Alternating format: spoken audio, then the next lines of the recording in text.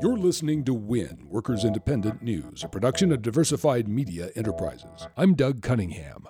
Sitting at the table, negotiating, telling us, what a great plant it is and how the workers are good and everything's fine, and then bang, they say, oh, by the way, there's going to be an acquisition here. They're going to merge in with Molson's and we're going to shut down this brewery. David Lawton, director of the Teamsters Brewery and Soft Drink Conference, describing the shock of being told that the Eden Brewery in North Carolina is being shut down. 500 good jobs gone by September. The Teamsters say if this closure is permitted, it will not just hurt the community by destroying 500 good jobs, but also negatively impact competition in the industry. If this goes through, they're going to reduce their volume across the country by 12% and 4% for the amount of beer that the whole country will see. So it does have an impact, and it could potentially impact pricing. Miller Coors says the brewery won't be sold and kept open, preserving the jobs, because it doesn't want the brewery in a competitor's hands.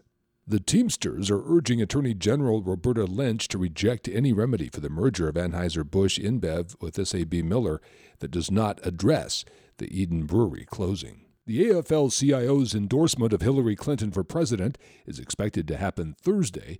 The Labor Federation's political committee has recommended it. The AFL-CIO General Board meets Thursday and will take up the endorsement at that meeting. Union households make up about 25% of all voters in a presidential election. How do we take on Wall Street? Labor unions, faith groups, and progressive organizations are doing it with a campaign calling for serious financial reforms. The Take on Wall Street campaign has come up with 5 specific reforms, ranging from eliminating tax loopholes that contribute to economic inequality and skyrocketing CEO pay, to a speculation tax on Wall Street trades and breaking up banks that are supposedly too big to fail.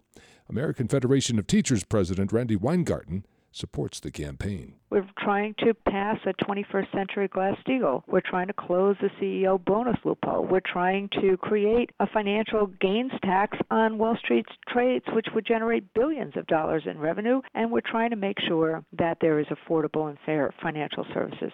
These 5 things would help make Wall Street accountable for predatory practices that shed light on backroom deals.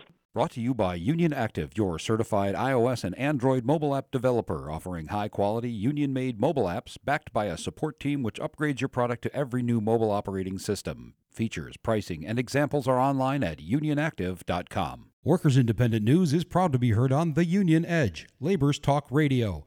Live nationwide weekdays noon to 3 p.m. at theunionedge.com.